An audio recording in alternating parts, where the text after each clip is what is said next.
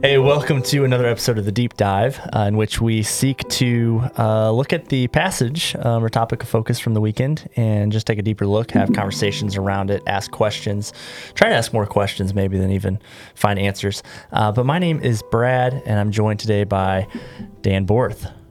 Hello. Also, if you're listening to this won't resonate with you, but if you're watching on YouTube, it might. Every week, I feel like the camera or the table or our chairs are in like a slightly different spot.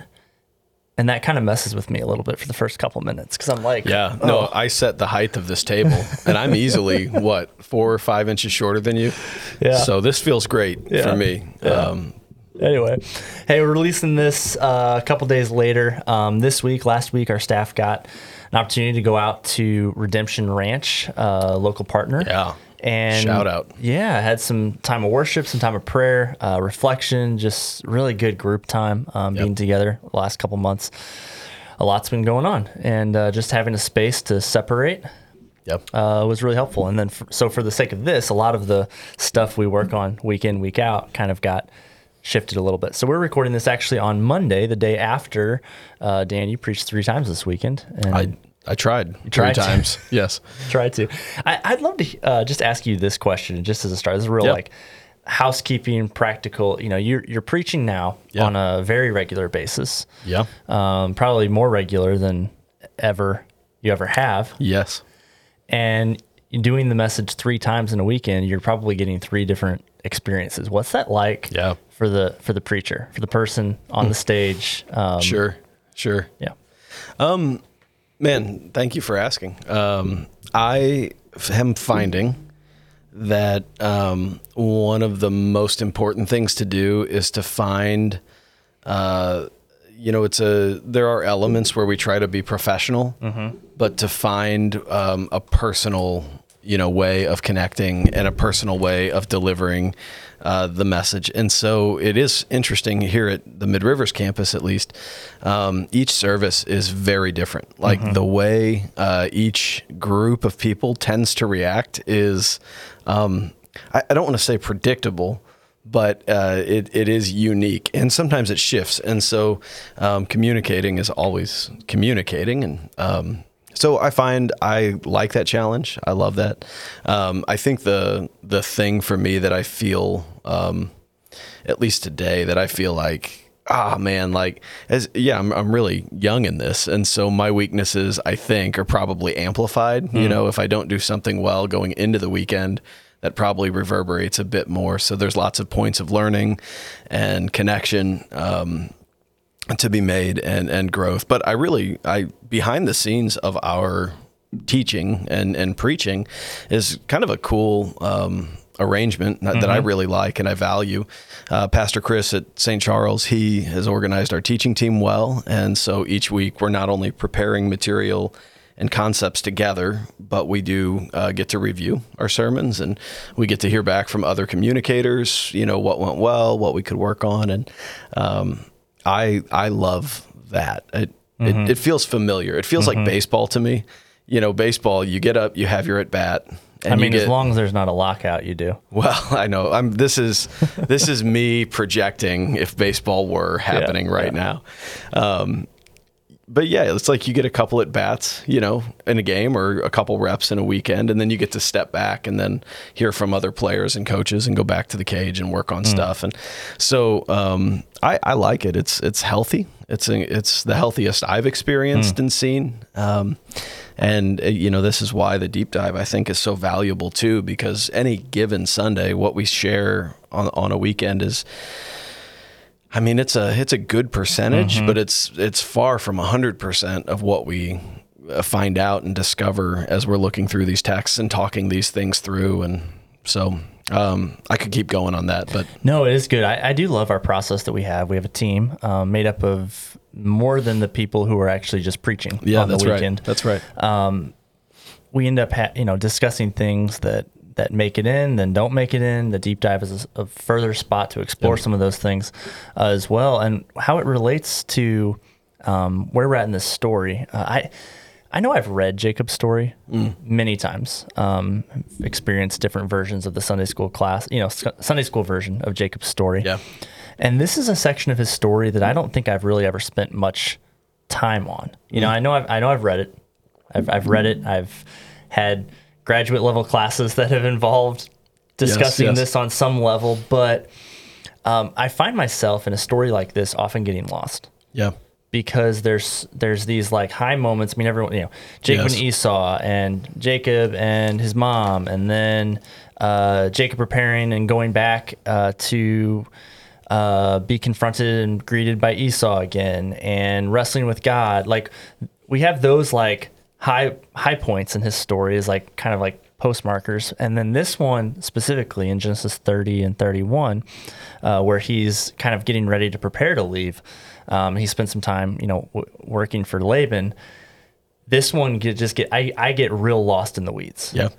Well, and there's some strange things in here. There's things that when you're reading it, I think you're allowed to like get the sense of this wasn't really written for me. There was some logic here that made a lot of sense, I'm assuming, to the original readers. Like, after they declare they're going out and Laban kind of messes Jacob over and separates the flock and ... It talks about Jacob shaving certain kinds of sticks and laying those by the troughs of water. Mm-hmm.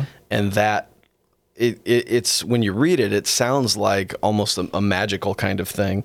Although I think what it's pointing to is he was just a very shrewd shepherd, and he knew that if he, had a sheep with spots mate with a sheep without spots, he would get a lamb with spots, and if he did 2 strong sheep, that would equal, So I think a little more familiar to us today would be the idea of like selective breeding.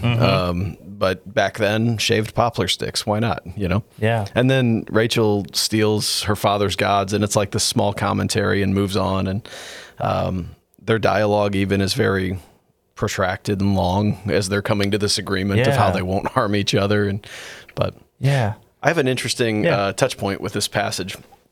Actually, before we get there, yes, maybe just take like a 1-minute overview. Okay. Because this again, we're in Genesis 30 verses 25 through the end of 31, chapter 31. Yeah. So there's a significant chunk of scripture here. Yes, and I do think that the best way that we can handle narrative is to keep a broad picture of the story, rather than getting lost in the fine details. Yeah, that's right. So can you just give us just an overarching summary?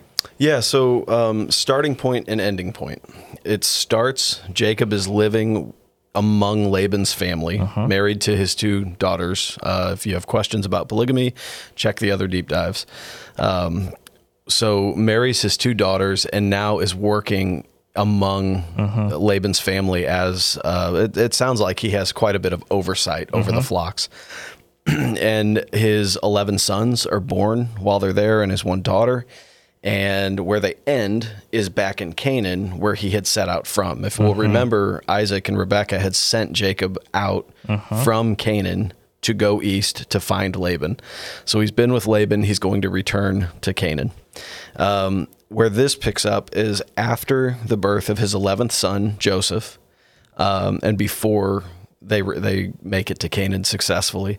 And it kind of describes like the departure from Laban's family. And it's pretty messy, but that's the big picture. Yeah. And so in this, God has definitely, he's been faithful to his promise, and he's blessed Jacob. That's right.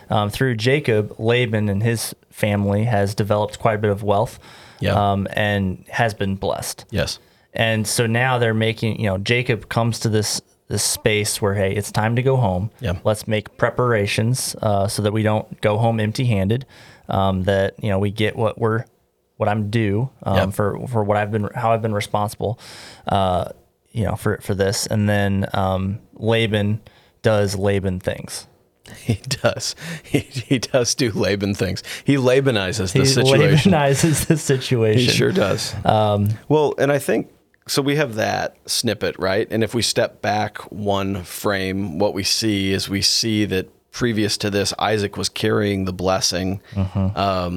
And Isaac's an interesting figure because in some ways he is kind of the simply the bridge between, I'm not saying he's insignificant or nothing happens with him, but he is kind of a bridge between Abraham, where the blessing originated, and Jacob, where the blessing turns into the tribes. The really interesting thing in this is, if you read all of Genesis at one sitting, when Jacob leaves his home, he's walking away from the place that God had promised Abraham. And he's walking away, and there's this sense of he's the inheritor. He's supposed to be there and be the blessing, but he has to leave it in order to experience the blessing in a sense.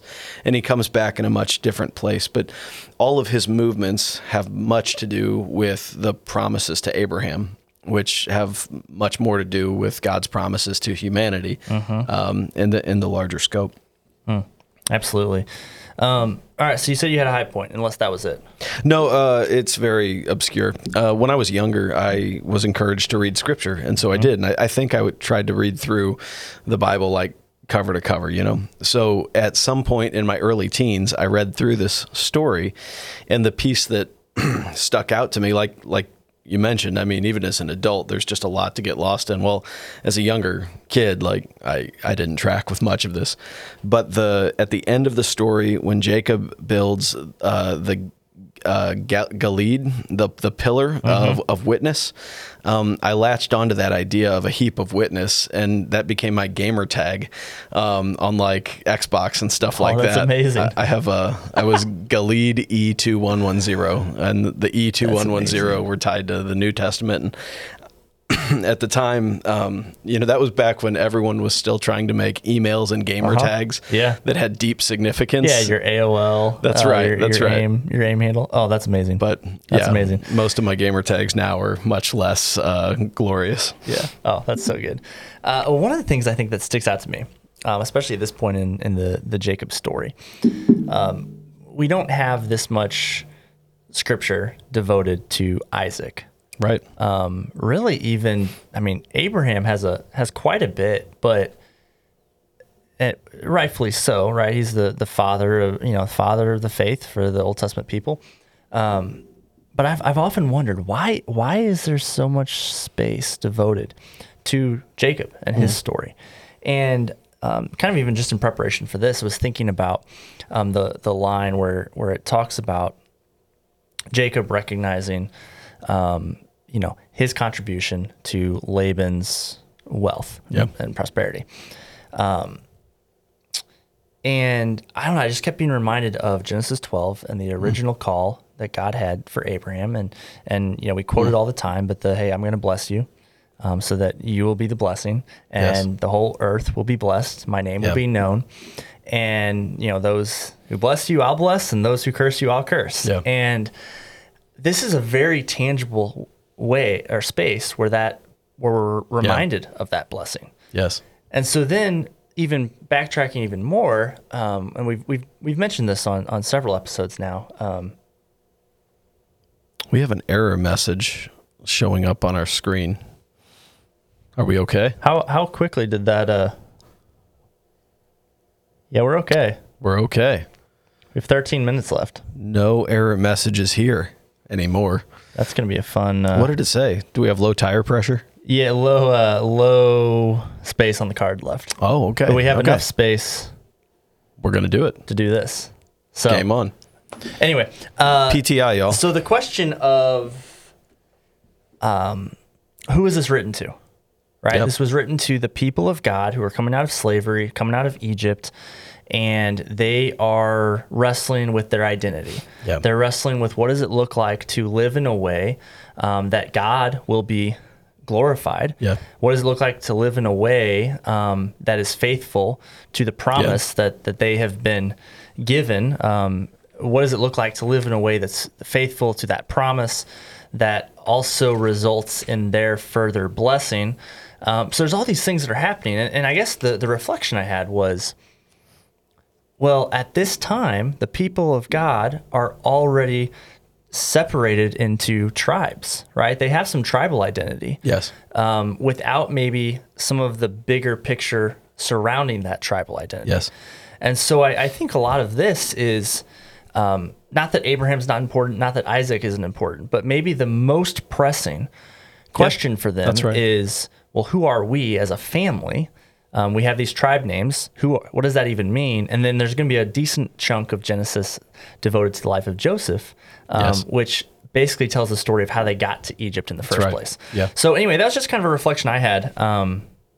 Recently. Yeah, 100%. I mean, when Moses writing Genesis, when he asks God, who shall I say is sending me to your people? God's answer is, tell them the God of your fathers, the God of Abraham, Isaac, and Jacob. And so the movements of the people are just as important as their identity, their experiences with Yahweh, good or bad, the things that they learn along the way become... foreshadowing is not the right word, but it's a little bit like blue eyes runs in the family kind of thing, or quiet sullenness is a family trait. They're understanding something of themselves by their forefathers' experiences, which in this particular passage, I think is some of the dynamic that we see in what's written here and why it's written. A really obscure thing happens in the middle of this story. Leah and Rachel agree with Jacob that they need to leave, that Laban is not doing right by them. They agree that Yahweh is calling them to go back to Canaan, so they pack up. And it says in the middle of the packing up and the moving, I think it's chapter 31, and let me find it real quick. I can't find it. But it says that Rachel went in and took her father's household idols, and she packs them in their things, and then they travel away. There's a question, I think, that always haunts Israel. And it's, what are the people of God who know Yahweh? What's their fascination with idols? Why do they keep finding themselves choosing a lesser? It's just a lesser thing overall. What's the point that one of the Ten Commandments, right, is specifically names that? That's right. But they always have difficulty. I mean, they have clear commands. They have clear, I think, advantage. They have much less religious obligation. Like it's just a much better thing that was prescribed for Israel in the Mosaic setup. But they love their idols. And I think, part of what this little snippet in this story is hinting at is that whether by intention or by ignorance, the worship of idols seems to always make its way back into Canaan. And that's not a celebrated thing. That's almost this foreshadowing of tension. What are Rachel's motivations? I don't know.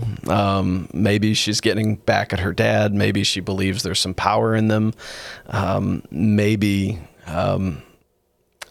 she was hoping for another kid, and that's where her mind's at. Yeah, maybe there's just sentiment, and it's like, grandma and grandpa's cookie jar that she just wants to, because she's getting ready to leave. Yeah. Like leave her home. Yeah. Probably never see family and friends again.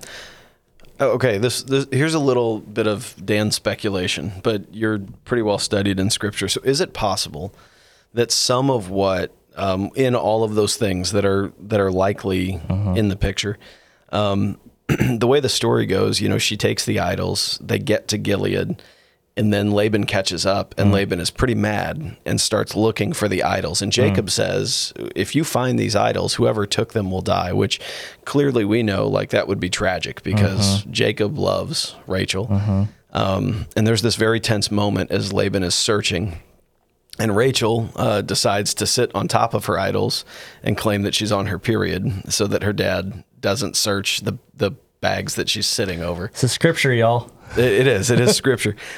And one of the bits of commentary that I checked in on, this might have been the ESV Study Bible, which was pretty succinct, but it did point out like there's this thing, this subtle thing that's happening that shows like the idols themselves have so like no power. In fact, I think and this is what I want to ask if I'm going too far, but part of the story that helps us understand how God is redeeming, even through the brokenness and the messiness of it, is when it says that God sees. When God sees his people, he works on their behalf. The blessing happens in the earth. It expands. So we have this moment where Laban is looking for his idols and he cannot see them. The only power in an idol is if there's a line of sight by the worshiper. And I almost wonder if not only the problem of idolatry is being hinted at, but the futility of idolatry is being just subtly, it's imagery, right? And it sits and it's not named or called out. But do you think that's possible? Definitely possible. I mean, I haven't looked at the Hebrew on this, but if the same word pops up in two places, the Hebrew language for the Old Testament people of God was very meaningful and impactful to the meaning of the text itself. And so oftentimes you'd find these functions where in the Hebrew text they would use alliterations or words that rhymed, or there'd be a pacing or a sequence to the words that it would do is it would draw the hearer to places in the text that you wouldn't necessarily go immediately if you were reading it. Yep. So I think this is absolutely one of those things that it could be. Again, without having the Hebrew text in front of me, I don't know. But if the same word is popping up in two different places, maybe there's a connection. Yeah, I would think. I don't think it's the same word necessarily, but maybe like a similar kind of image. But this is a big brain moment with Brad going to the Hebrew text. Which, no, you're absolutely right. That's how we would want to approach that. Yeah. Better than speculation. Go to the text. Yeah. So anyway, there's that connected to it. Yes. Right. Connected to the idols. We only have a couple minutes until our machine's going to kick us off. One of my observations here in verse 42 of chapter 31, if the God of my father, the God of Abraham, and the fear of Isaac had not been on my side, surely now you would have sent me away empty-handed. God saw my affliction and the labor of my hands and rebuked you last night. So this is Jacob kind of offering some insight into Laban, to what Laban was planning. And God had come and he spoke to Laban and said, hey, don't do the thing that you want to do. Let him go. Yes. But this phrase, the God of my father, the God of Abraham, the fear of Isaac, I want to talk about that a little bit because again, with Moses and the burning bush, that's the language. Who should I say sent me, right? And God, Yahweh, responds, right? Well, I am who I am. That's how we translated, but basically God and the God who is in relationship and has been in relationship with your forefathers. Yeah. That seems to be pretty powerful. And we see that phraseology kind of come back many times throughout the first 5 books of the Bible. So yeah, you want to speak to that a little bit? I do find it interesting, and I'm glad you pointed to it. The ESV chooses to capitalize the word fear, fear of Isaac as a title. I don't know how deep I can go on this one. To be honest, it's not a feature that I focused on much. I do think that later on in like Proverbs, when we read about the fear of the Lord as the beginning of wisdom, this would be an appropriate place to do the same kind of work with words that you just talked about and understand like it's not just a concept. It's not philosophy. It's also it's experience, right? And this is what theology is. It's like where heaven meets earth and vice versa. It's interesting to me that Jacob is processing his father's story, his father's Yahweh story in those words. Again, we're not given a whole lot on Isaac. So I wonder if that means that Isaac lived with some sort of reverence for Yahweh that was well known, or maybe a trembling. I mean, Isaac was offered up on an altar at one point. Like it may have been more of a traumatic and terrifying kind of thing that he carried. So what do you think Jacob's getting at here? Yeah, I don't know. With the word fear, it does seem there's a reverential fear that Isaac possibly was known for, that, within this family that isn't communicated in the text to us, Yes. 3,000 years later. Yes. I also think that throughout the Old Testament, especially, we have seen God as someone who can strike fear in others. Yeah. You think of like the reaction of Abimelech, for instance, to draw on something. So I don't know. I think there's something that's being said there, but I also think that, again, who is this written to? It's written to a people who are connected to a family, who are connected to a history, who are connected to stories, and anything that Jacob, anything that those people can be reassured of or reminded of, that's good. God is somebody who is shown to be faithful. God is somebody who is shown to walk with. God has shown to be somebody who fulfills the things that he promises. Yeah. And Laban is somebody who doesn't worship God. Right. And so there is this insider-outsider dynamic happening where, this is on the tails of the household idols and, the household gods that Laban worshipped. And so there's almost this, I think, a recognition or a separation or a boundary that's being drawn of this is who I am. This is how this interacts and impacts your story here. Yeah. But there is a difference between you and I. Yeah. And that's why I need to leave. Yeah. How much time do we have? We have a minute. 1 minute. So probably less than a minute. Here's 20 seconds. Yeah. The word fear in the Bible is a really interesting one for modern readers to read, especially American readers, I think. We do many, many things to eliminate and minimize fear. Fear is a very bad concept in our world. However, I'm not saying that it's a positive concept in Scripture, but it's more of a neutral thing. There's a reason to pause and take notice, and the question is, what is the reader going to do with it? What is the worshiper going to do with the fear of Yahweh? That's a great question for us to end with. What are you going to do with your fear of Yahweh? Well, thank you for joining us for this week's Deep Dive. You can find this resource and more on our website, calvary.church/resources. For more information on this particular series, calvary.church/relationship series. And if you have a question, we'd love to interact with some of those in a future episode. Email podcast@calvary.church. Thanks for listening, and we will catch you again next week.